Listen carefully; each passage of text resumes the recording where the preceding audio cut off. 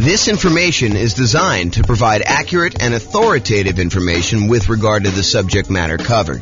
It is offered with the understanding that the presenters are not engaged in rendering legal, accounting, or other professional services. If legal advice or other expert advice is required, the services of a competent professional should be sought. Welcome to the Vancouver Real Estate Investing and Real Estate Financial Planning Podcast. Learn all about investing in real estate in Vancouver, Washington, with a combination of real estate financial planning and modeling with numbers specific to Vancouver, plus syndicated, more generalized recordings of live and pre-recorded real estate investing classes, not all of them specific to Vancouver. Be sure to stay tuned after the podcast for a message from our sponsors. Well, good morning and welcome, everyone. I am James Orr, and today we have a really interesting class, a class I've not really seen anyone teach to real estate investors before. It's, I think it's going to be eye-opening to a lot of folks, and so we're going to jump right in, but today we're going to go over how much should you put down when buying rental properties, and specifically the returns for various down payments. So let's jump right into it, and I'll kind of explain what I'm talking about as we go. Okay, so before we get into like the meat of the presentation, I want to kind of just admit to you that we're not just talking about down payments. What we're really talking about is the total cost to close. So the down payment that you're putting down plus the total amount that you have to close. And if I were to do this presentation again, I didn't want to kind of muddy the waters with getting into these discussions of reserves and cumulative negative cash flow. But really, if I do this at a more advanced level, and I probably should do an advanced version of this, but I want to give you the basic framework of this first. I really should do this class where I'm talking about the total cost to close, plus the reserves, plus any cumulative negative cash flow you anticipate having on that property that you've set aside to make the overall investment much more conservative. Okay, we've talked about this idea in previous classes. And I probably need to do an entire class just on this topic. But the idea is, let's say you have negative $200 a month in cash flow on a property that you're considering buying. You know, our market has really high prices right now, really high interest rates. Rents are lagging a little bit. And even if you apply all the different 88 strategies that we have for improving cash flow, in some markets, you're going to struggle to come up with a property that has positive cash flow unless you put a lot down. And so you may decide, hey, look, instead of putting, 20% more down in order to get this property to have positive cash flow, I might choose to set aside the amount of negative cash flow I'm going to have to cover me through when I realistically think that I'm not going to have negative cash flow anymore. And so what you do is you say this, okay, I've got negative $200 a month in cash flow on this property I'm considering buying. So over the course of the first year, I have negative 200 times 12, which is about $2,400. However, next year, I think rents are going to go up about 3% or so, and maybe that's about $50. I'm going to make the math really easy and just use $50. So rents are going to go up by about $50, which means my cash flow is not going to be negative $200 a month in year two. It's going to be negative $150. And I'm doing some really oversimplified math. Yes, you want to do the actual math to do this, but I'm just kind of doing some really rough math to show you exactly how this works. So $200 a month negative in year one. Now, because rents went up $50, you have about negative $150 in year two, which is about $1,800 negative cash flow. In year three, rents go up again a little bit, about 3%, which means about $50 a month. In this case, for example, to make the math easier. So instead of having negative $150 a month in cash flow in year three, now you only have negative 100. You do that. So negative 100 times 12 months is about $1,200. The next year, rents go up a little bit more. You have $50 a month negative. So that's about $600 for the year in negative cash flow. And then after that, when rents go up again a little tiny bit, you have $50 more in rent, you don't have negative cash flow anymore. And so we could look at the next few years and say, well, in year one, we had negative 2,400. In year two, we had negative 1,800. In year three, we had negative 1,200. In year four, we had negative 600. And if we add all those together, which I probably should do that because I've used this example several times, but if you go add all those together, maybe it's negative $6,000. I don't know exactly how much it is. Add them all up and find out how much it is. And so if you say to yourself, look, I have this negative $200 a month in cash flow, if rents go up just a small 3% per year for the next, whatever that is, 5 years, the chance of me having negative cash flow after 5 years is really low. So I could take $6,000, set it aside in addition to my reserves, knowing that that will help cover any negative cash flow I might have on this property for the reasonable future that I see with having rents go up a tiny bit each year. Now, with that being said, do rents always go up? No, they do not. Is it possible you have a tenant in there and in order to keep the tenant in there, you don't raise the rent $50? Sure, and so it's only $25. If you want to be more conservative about this, set more aside. But the idea is it'll make you much more conservative, much safer to set aside the reserves you need. And then in addition to that, counting up the cumulative, the additive total of the amount of negative cash flow you're likely to have until you get to the point where it's likely to be positive. And you can look at this in the world's greatest real estate deal analysis spreadsheet. Just go download the spreadsheet, realestatefinancialplanner.com/spreadsheet. And you can look at this in the override section. It'll show you the cumulative negative cash flow you have on this property over whatever time period it is, and then set aside that money. Will it protect you 100%? No. Will it make you much safer than not doing this? Absolutely. And that's the idea, is I want to see you stay in the game. I want to see you be successful over a long period of time, not just buy as many properties as you can. And then when you have some type of downturn, you've got these, alligator type properties that you have negative cash flow on, and you're unable to hold through the down period. Okay. So before I get into today's class, we're talking not really just about down payment. What we're really talking about is total cost to close plus reserves, plus those cumulative negative cash flow numbers. But now that I've said that, I'm telling you, I only use down payment to do the charts I'm doing today because I wanted to keep it simple and not mess it all up with all the reserves and total cost to close and the cumulative negative cash flow part. So in the future, I probably should do all of them together. Okay, that being said. So the question is this: how much should you put down when buying rental properties? And I think for a lot of real estate investors, it's, well, how much do I have to put down? But if you have a lot to put down, it becomes a really interesting question. It becomes the question of, what is optimal? What is going to be the best amount to put down? And part of you start thinking about this in terms of, well, what's my overall return going to be on the amount that I have to put down? Okay.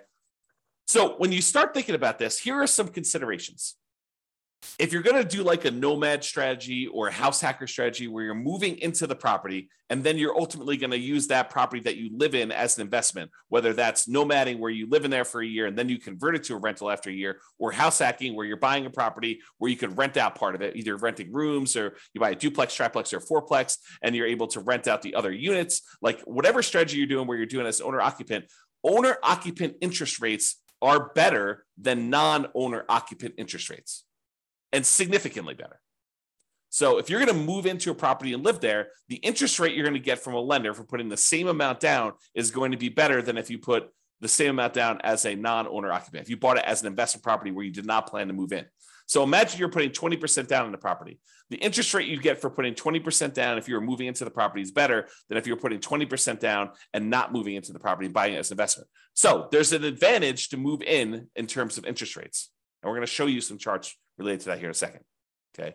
In addition to that, the percentage down payment you put down can have a significant impact on your interest rate as well.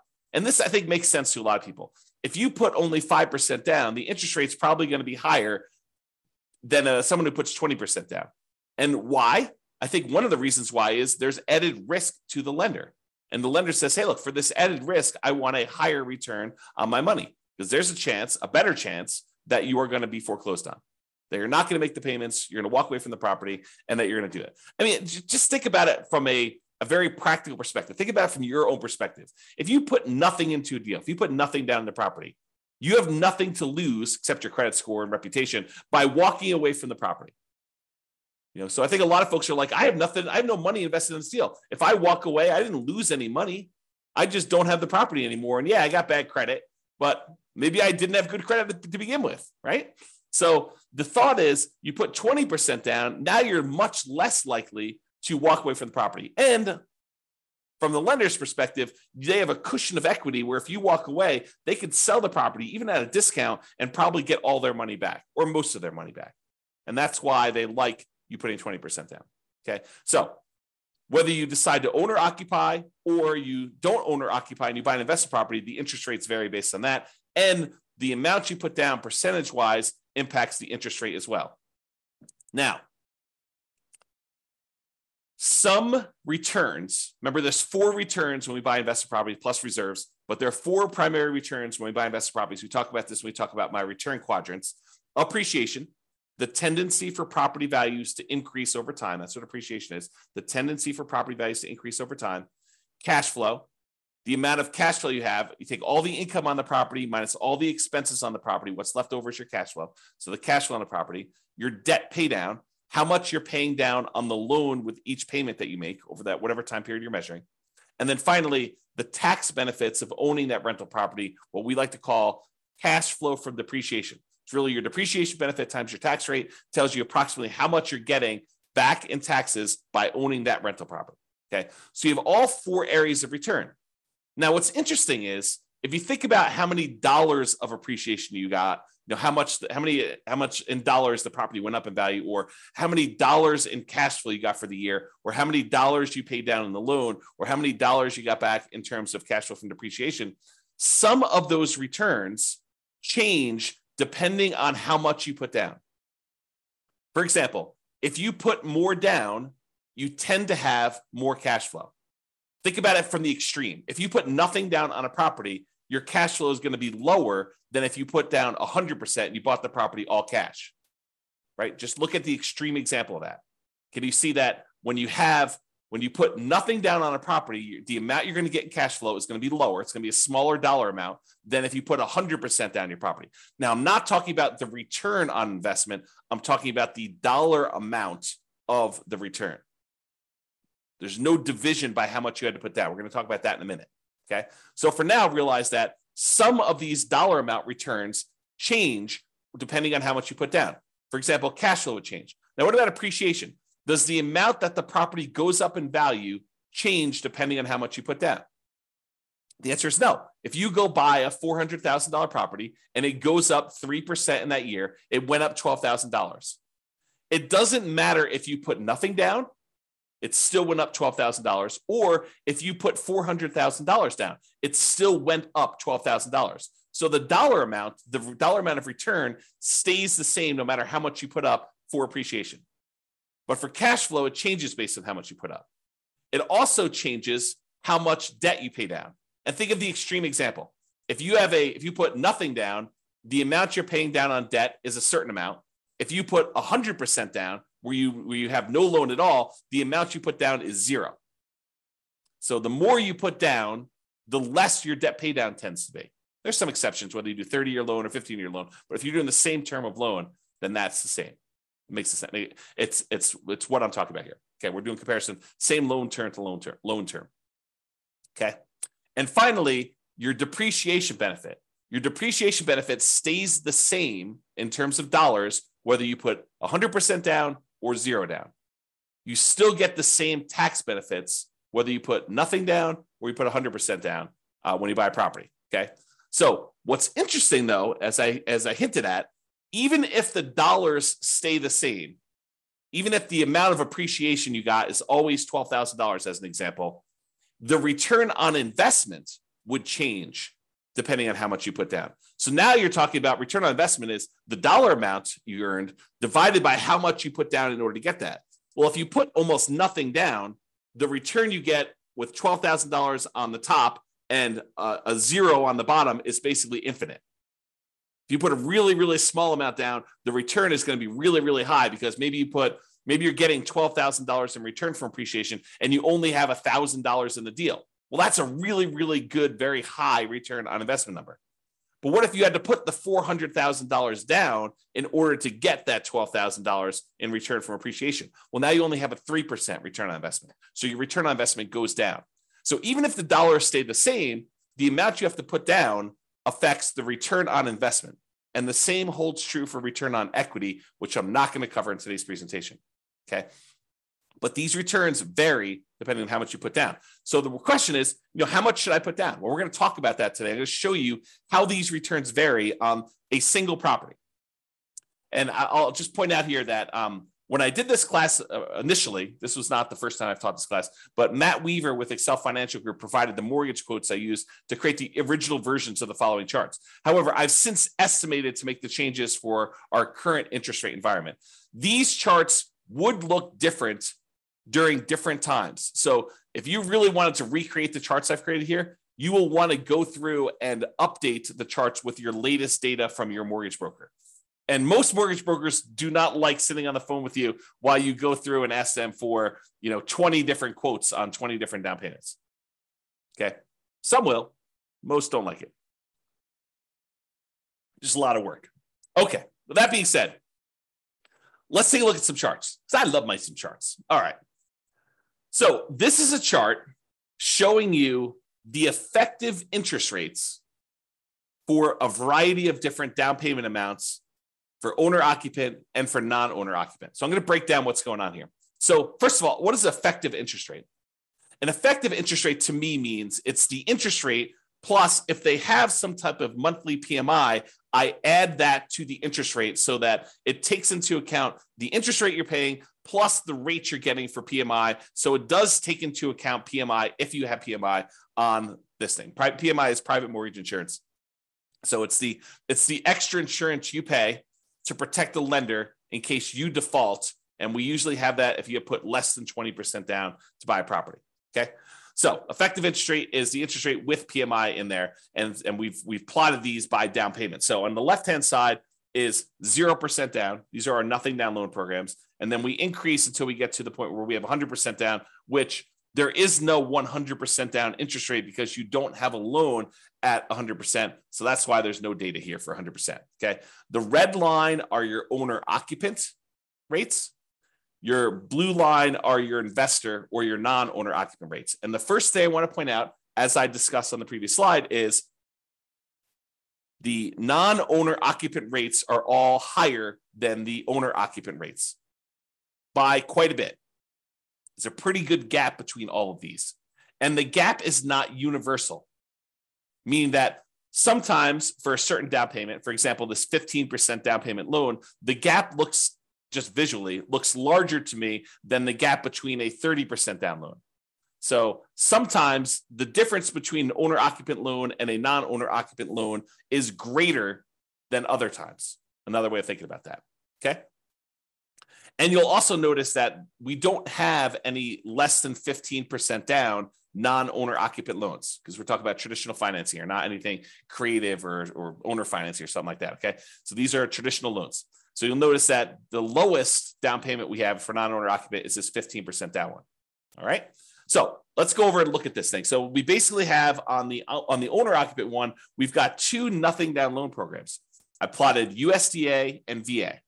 And I think VA is the lower one. Hard for me to tell. Oops.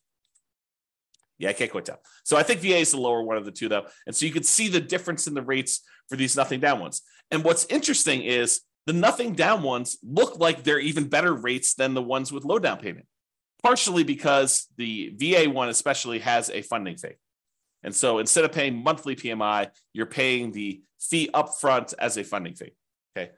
All right. So we've got these two nothing down loan programs. Then we bounce up here to the 3% down conventional loan program, which you can see where it is right there. And then the next one is this 3.5% down FHA loan. And so that one, as of right now, when I got these quotes, that was a little tiny bit lower than the conventional one with PMI. And the FHA one had their PMI added in too. So it does all of them take into account the PMI.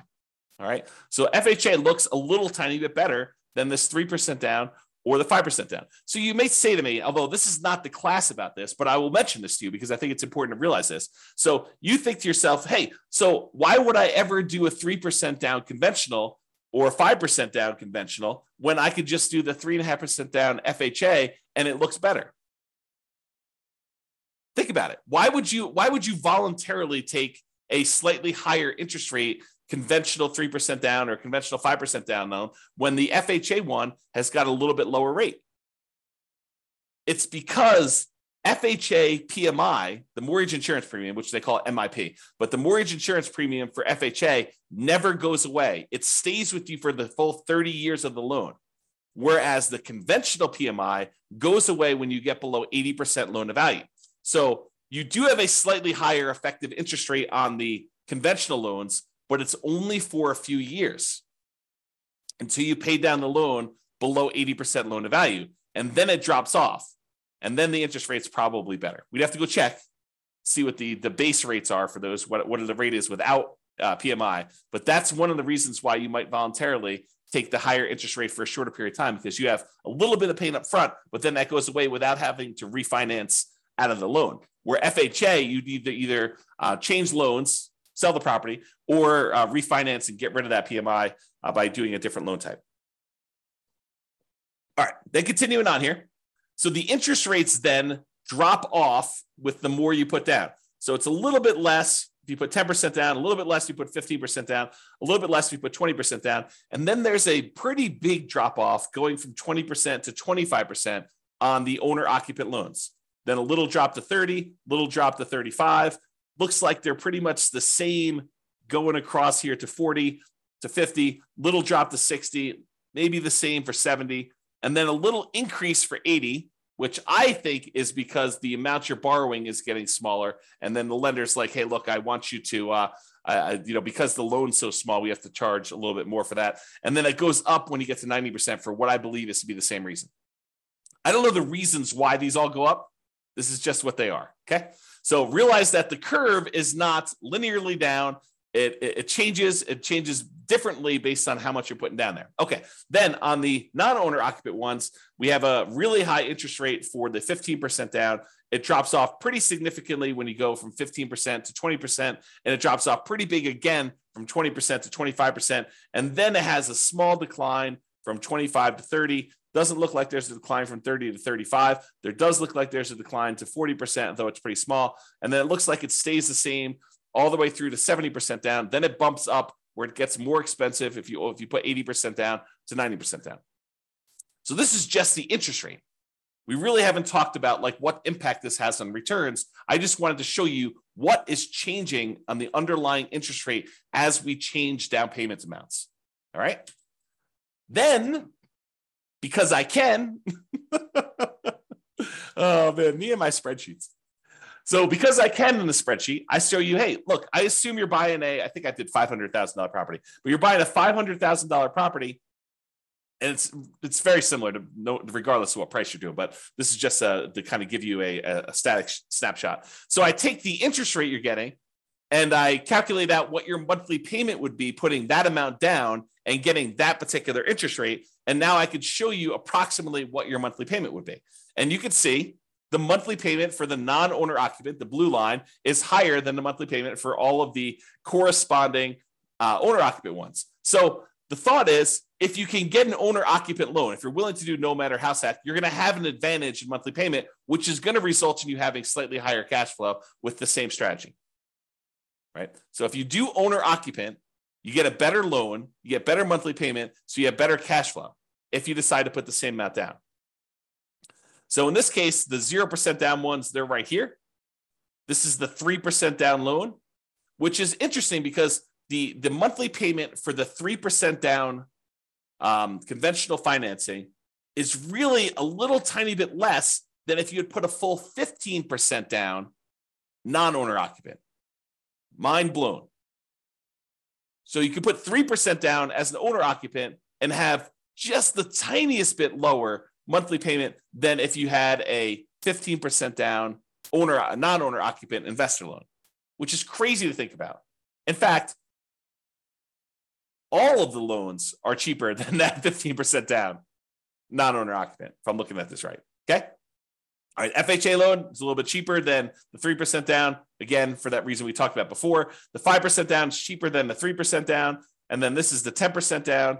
And the 10% down, putting 10% down as an owner occupant seems to have slightly better mortgage payment than if you put 20% down as an investor.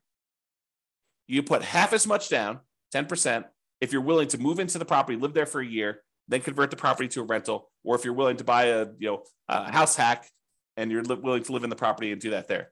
Okay, so that's kind of interesting. Then there's 50% down, so you can just see how these go until eventually you get down to putting 100% down. The payments are both zero. Okay, and these do include PMI. So it's principal, interest, and the PMI payment. Okay. All right. I think that's all I had to say about this chart. Then this shows you if we have an owner-occupant loan and a non-owner-occupant loan with the same down payment percentage. For example, we don't have non-owner-occupant loans, investor loans, for less than 15% down. So we can't compare, 0% down, 3% down, 3.5% down, and 5% down, and 10% down. But we do have a 15% down loan for both the owner-occupant and for the investor loans. And so now I can show you just the pure dollar amount difference between these two loan payments, if you got an owner-occupant and a non-owner-occupant. And so for putting 15% down, the monthly payment difference, which is also, by the way, probably the difference in cash flow, the improvement in cash flow, it's $500 better if you put 15% down to be an owner-occupant than to be a non-owner-occupant. So in other words, it's a $509.68 according to this. Of course, your interest rates will vary, so it'll be different, but about $500 difference in cash flow and monthly payment if you decide to do the owner-occupant version of this strategy versus the non-owner-occupant. That's a pretty big incentive. If you want to improve cash flow, if you're in a market where it's really hard to make things cash flow, this could be a difference. This could be a difference maker. I mean, it's $500 difference, putting 15% down. If you put 20% down, it's about $350 different. So it'll be $350 better if you put 20% down as an owner-occupant versus putting 20% down as an investor. For putting 25% down, it's $357 different. For putting 30% down, it's $331. For putting 35% down, it's $332. For putting 40% down, it's $282. And these are getting smaller. The differences are getting smaller with the more you put down, with the exception of being 80%, which, for all I know, there could be some really weird, wacky, kind of thing that happened when you're doing that. So the overall trend, though, is the more you put down, the smaller these differences are going to be in monthly payments, which you'd almost expect anyway because you're borrowing less. So you'd expect the differences to kind of scale that way anyway. Okay, so you can see now this difference between non-owner occupant and owner occupant and the impact that putting different down payments has on how much you'll have in cash flow. Pretty significant. All right, so we talked about this idea that return in dollars is different than return on investment. So we're going to first start by looking at return in dollars for a variety of down payments. And remember before, I told you about the 4 different areas of return. You have appreciation, the tendency for property values to increase over time. You have depreciation, which are those tax benefits of owning a rental property. You have cash flow, which is all the income you have on the property minus all the expenses, including your principal and interest, your mortgage payment, your taxes, your insurance, your vacancy, your management, your maintenance. All of those things get subtracted out. So this is really true cash flow after all expenses. And then you have your debt pay down. How much you paid down on the loan during whatever period we're measuring here, usually a year. Okay, so you have those 4 areas of return: appreciation, depreciation, cash flow, and debt pay down. And each one is shown on this chart using a different color. So appreciation is blue, depreciation is yellow, cash flow is green, and debt pay down is red. You'll notice they also match the colors we typically use when we talk about the return quadrants, because these are the returns in the return quadrants that we talked about. All right. Now, what I did here is I showed you the amount. It's an annual amount from year 1, assuming you can rent the property in year 1, which technically you can't rent an owner-occupant property in year 1 because it's an owner-occupant property unless you're renting, getting tenants in there, and it happens to be the same amount you're getting for regular rent. But it shows you the amount annualized return, and I'm using year 1 just to make the math simpler. And it shows you all the different loan types.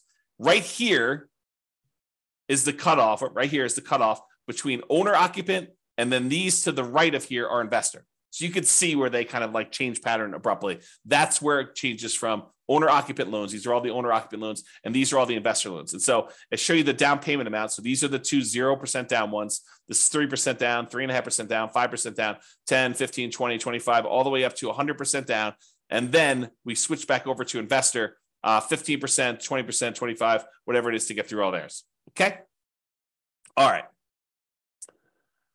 So this is what we're talking about now. So you got all these loan programs here, and it shows you the returns we're getting for various things. So one of the things I want to point out is what varies and what stays the same. I kind of covered this during the intro, but I'm going to cover it again here because you can see these charts And they look really busy. It's hard to tell exactly what's going on. So here's what is changing and what's the same. So first of all, what stays the same? What stays the same is appreciation. The property value is going up that amount no matter what you put down on it. And then depreciation. The tax benefits you get from owning that rental property are the same no matter how much you put down. Okay, so that's these two over here. And it shows you the dollar amount is the same no matter what loan program you got. It looks like in this particular case on about a $500,000 property, which I believe is what I use for this, it's about $18,000 a year in benefit from that first year. And about $15,000 of it is appreciation, is the property value we're estimating is going up about 3% a year. It's about keeping pace with inflation, if you think of it that way, on a $500,000 property. And then here's the depreciation benefit, the tax benefits of owning this rental property, the cash flow from depreciation, how much we're getting there. And you can see that difference there. Okay, about $3,000 or so. All right. Now, what changes? Well, depending on how much you put down, it varies how much you pay down on that loan. And depending on how much you put down, it varies how much cash flow you're getting. And so you can see that there's a whole bunch of these early on where you put 0% down or 3% down or 3%, 3.5% down or 5%, 10% or 15% down, or even 20% down for the owner occupant ones where you'd have negative cash flow with the property that I picked. In your market, it may be positive, but you're more likely to have negative cash flow the less you put down. Think of it this way. What is cash flow? Well, what is negative cash flow, rather? Negative cash flow is really a deferred down payment. If you had put 100% down, you wouldn't have the negative cash flow, right? Put 100% down in the property, then you don't have a mortgage on it, the property would cash flow probably. You put 10% down, the property probably still cash flows. You put 20% down, you put 90% down, the property still cash flows. You put 80% down, the property still cash flows. But the less and less you put down, the less and less your cash flow is likely to be. And so you get to the point where you put a little down and you probably start having negative cash flow. So what is that negative cash flow? That negative cash flow is a down payment that you did not make. You're almost making the down payment monthly that you should have made to have positive cash flow. So negative cash flow is really a deferred down payment. You're making the down payment that you should have made to have positive cash flow to begin with, but you're making it monthly. That's what negative cash flow is. Okay. So if you put nothing down, you have a certain amount of negative cash flow that if you had put a lot more down, you wouldn't have had. So you can see here, though, how much in dollars the negative cash flow is on these properties. And then you can see how much you have in debt pay down. And you tend to have a larger amount in debt pay down with the less you put down. You put down zero down, put nothing down on a property, you tend to have a larger amount of debt pay down. And this sort of makes sense, right? If you're paying off all these loans over a 30-year time period, if you put less down, you have more that you need to pay off over that same period. So you got to be paying more off in order to pay it down. And the amount that you pay down actually does vary a little bit with interest rate. So the interest rate comes into play here too, because the higher your interest rates, the less you are paying down in debt pay down. Okay. All right.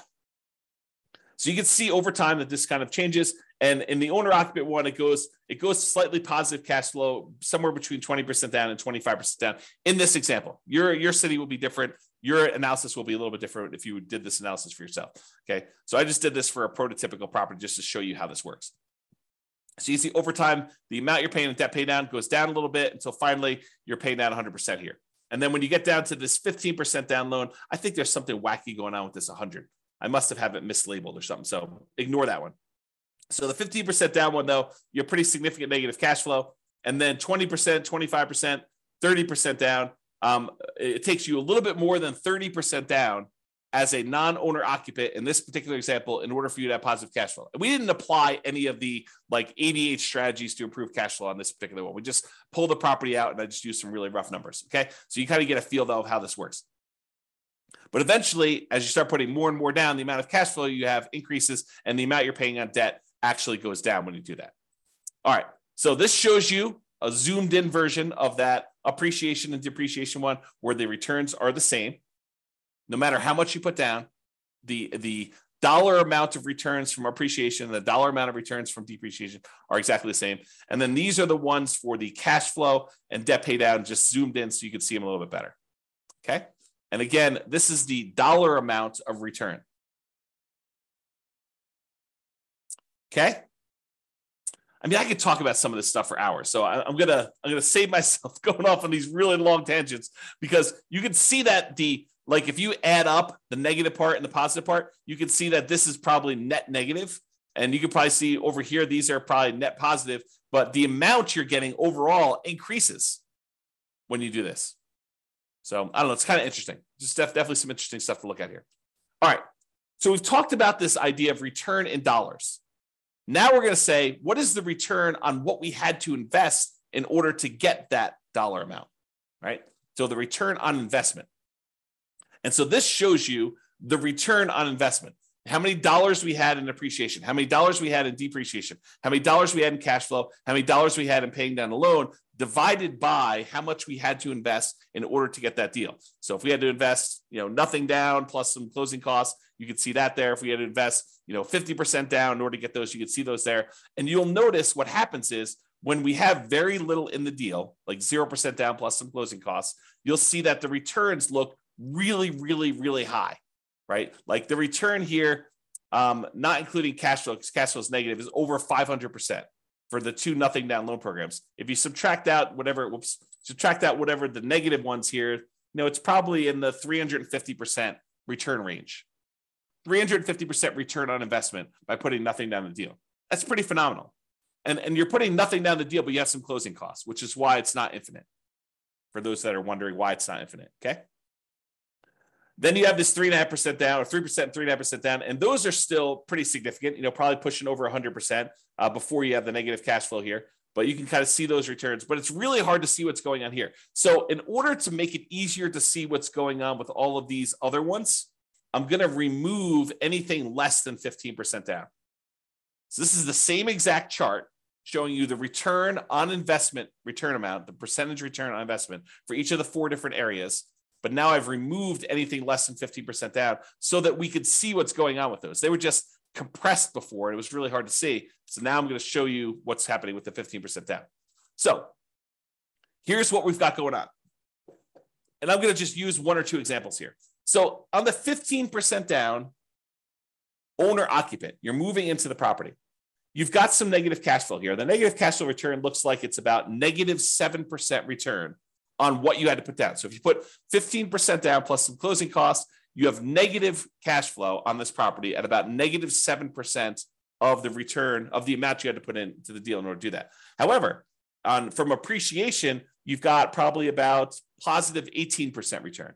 And the return from depreciation, I don't know, it looks like it's just eyeballing it here. It looks like it's probably in the plus 5%. And then the amount you're paying down on debt pay down is probably in that, 6% or so return. So you have all of these returns that are positive, and then this cash flow, which is a little bit negative here. Now, it's important to realize a couple things. There's a reason why I separate out these four returns as different, because they have different characteristics. As one example, appreciation. Are you guaranteed to get 3% appreciation each year? No, you're not. You could get more than 3%. There have been several years in the last 5 years or so where appreciation has exceeded 3% in the overwhelming majority of the US markets by a lot, right? More than 3% per year. But are there years where property values do not go up? Or maybe even just your property does not go up in value? Absolutely. Can you have a year where property values go down, where appreciation is negative? 100%. You totally can have years where your property value does not go up. Okay. So appreciation is not a guaranteed return. It's a speculative return, right? We're speculating that the market will improve, and we're estimating what that might be in the future looking forward. And you give me a long enough time horizon, I'm telling you, it's probably going to be around 3%, looking back at the 100 plus years of history we have on how much properties appreciate in the United States. It's about what inflation has been, about 3%. Okay. So you give me a long enough time horizon, I'm telling you, it's going to be about that. Might your property in particular be a little bit better or a little bit worse? Sure. Might a certain market perform a little bit better or a little bit worse? Sure. Okay. but it is speculative in nature. It is not guaranteed. So this return, even though it's nice and big on here, is a somewhat questionable return. We don't really know. Now, what about this yellow area, this depreciation, the tax benefits of owning the rental property? Does it matter how the market does as to how much depreciation you get? No, it doesn't. It's a tax benefit set by tax code. So unless the tax code changes, which does happen occasionally, but this one's been around for a while. And so what's the best evidence that something will continue? How long it's continued in the past. Not saying that it can't change, but it's likely, I'd say better than likely, highly likely, that you're likely going to get this return. So the depreciation return is probably a pretty sure thing. Not guaranteed, but closer to guaranteed. As long as tax code doesn't change, you're probably going to get that. So that one is a good return there. What about this red return from debt paydown? Is debt paydown reliant on the market doing well? Does the market have to go up in value for you to get the debt paydown portion of your return? No. If you make the mortgage payments as agreed upon with your lender, if you don't default, you're getting that return. It's contractual. It's as close to guaranteed as you can get without there being a third party guaranteeing it, right? It's contractual. You have an obligation to make those payments to the lender. They have an obligation to accept those payments from you. And if you pay down that amount of money, you're going to keep the loan. You're going to get that return on the property. That's how much you're going to pay down the loan, because that's just how the contract is set up. Okay. So it's a contractual obligation you have for debt paydown. So that's not that speculative. It's pretty certain. Now, returns, let's talk about like when you get these returns. So appreciation, the property value goes up by 3%. It goes up by $12,000 in the first year or $15,000 in the first year. Do you get to pocket that money? No. Unless you sell the property or unless you do a cash out refinance, that is money that's sort of like being deferred until you collect it later. It's what I call cash later. What about cash? What about the depreciation benefit? The tax benefits you get from owning this rental property. Do you get that right away? Yes, you get it in that year. You get it on your tax return. And honestly, you can adjust your exemptions on your paycheck and you could get it monthly or weekly with your paycheck. You could say, look, I know I'm getting this at the end of the year. Let me go to my job and adjust my exemptions so that I'm being taxed less, because I know at the end of the year, I'm getting this big block back from owning this rental property. I'll just take it in with my paycheck instead. I'll pay less taxes in because I know that at the end of the year, I'm not going to have to pay taxes because I've got this benefit coming to me at the end of the year. So you can even adjust it up and get it weekly with your paychecks or biweekly or monthly, whatever your paycheck period is. Okay. So you could do that. So some of these are returns later. Some of them are returns now. Some of them are speculative and kind of like dependent on the market, which cash flow is also another one that's speculative, dependent on the market. And some of them are cash later or are not speculative. They're more guaranteed, more certain. Okay. So you can see that all these returns are not the same. So you may prioritize some returns over other returns when you're thinking about these and making these investments. All right. All right. So we got these couple different returns here, and you can see kind of like how the numbers vary over time, that the return on investment varies a lot depending on how much you put down, but you may go from having this negative cash flow to having this positive cash flow. And even though the return overall is lower, the return from cash flow is positive here, it's negative here, and negative here, small and negative down here, and a 25% down. Okay. And you can see how they compare to the investor loans versus the non-investor loans, the owner-occupant versus the non-owner-occupant loans here. So, for example, a 25% down, looks like the return's about, 18% here. For 25% down for the non-owner-occupant, it looks like it's about 18 minus whatever this is. So minus like 3 or so probably about 15. So it's a little bit less as a return on investment by doing the investor loan for 25% down, as an example. Okay. All right. These are just the returns for the ones that are variable. I'm sorry, for the ones that are fixed. So the appreciation and depreciation, the dollar amount doesn't change, but now that the return, the amount that you had to invest in order to get those varies, now you can see that the fixed dollar amount returns are still varying once you put money down, so you can see how those change, okay, over time. And then these are the ones that are variable based on the loan to begin with, and they're variable based on how much you put into the deal. So for example, You put 30% down here, you can see you have the return just from cash flow and debt pay down is pushing, high 4%.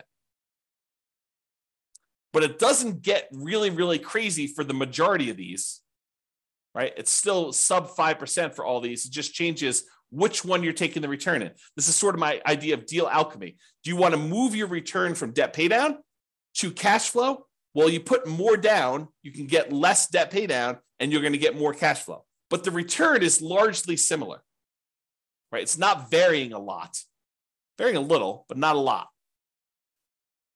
Varies more over here with your non-owner occupant. The return actually goes up overall with your non-owner occupant one. Okay. And you can see how all that plays out. All right. So in conclusion, pretty cool stuff, right? Interest rates vary based on owner occupant and non-owner occupant pretty significantly. Interest rates vary based on the loan program, which makes sense to you, right? Doing VA loan versus USDA loan program changes a little bit. Interest rates vary based on down payment amount, which I think is surprising for a lot of folks. Some dollar returns vary depending on how much you put down. So you put more down, you get more cash flow. You put more down, you get less debt pay down. Others don't. Doesn't matter how much you put down, your appreciation, the dollar amount of appreciation is going to be the same. Doesn't matter how much you put down, the dollar amount from depreciation, the tax benefits of owning the rental property are going to be the same.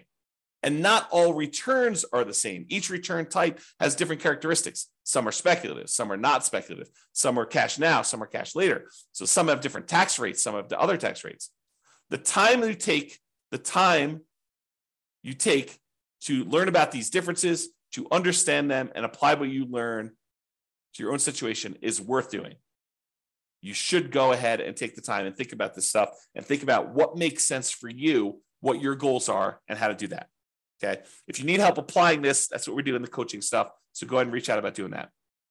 All right. That's it. This has been James Orr. Hope you've enjoyed this class. I certainly did. I think we should do an advanced version at some point in the future. If you think we should, go ahead and reach out and let me know. We can go ahead and do those. And this has been James Orr. Have a great day. Bye-bye for now. With home prices up, mortgage interest rates up, and rents up, but not quite enough to counteract the higher prices and interest rates, cash flow on rental properties in Vancouver is harder than ever. Book a call with the Real Estate Financial Planner to apply our proprietary 88 strategies to improve cash flow on your rentals. See the show notes for a link to schedule your call and improve your cash flow today. If you're a real estate agent, lender, or professional in Vancouver that wants to help our real estate investor listeners, consider reaching out to learn about collaboration opportunities with this podcast. We'd love to add more value to our listeners by having you assist our investors buy, sell, and finance their real estate investments. See the show notes to schedule a call to discuss collaboration opportunities.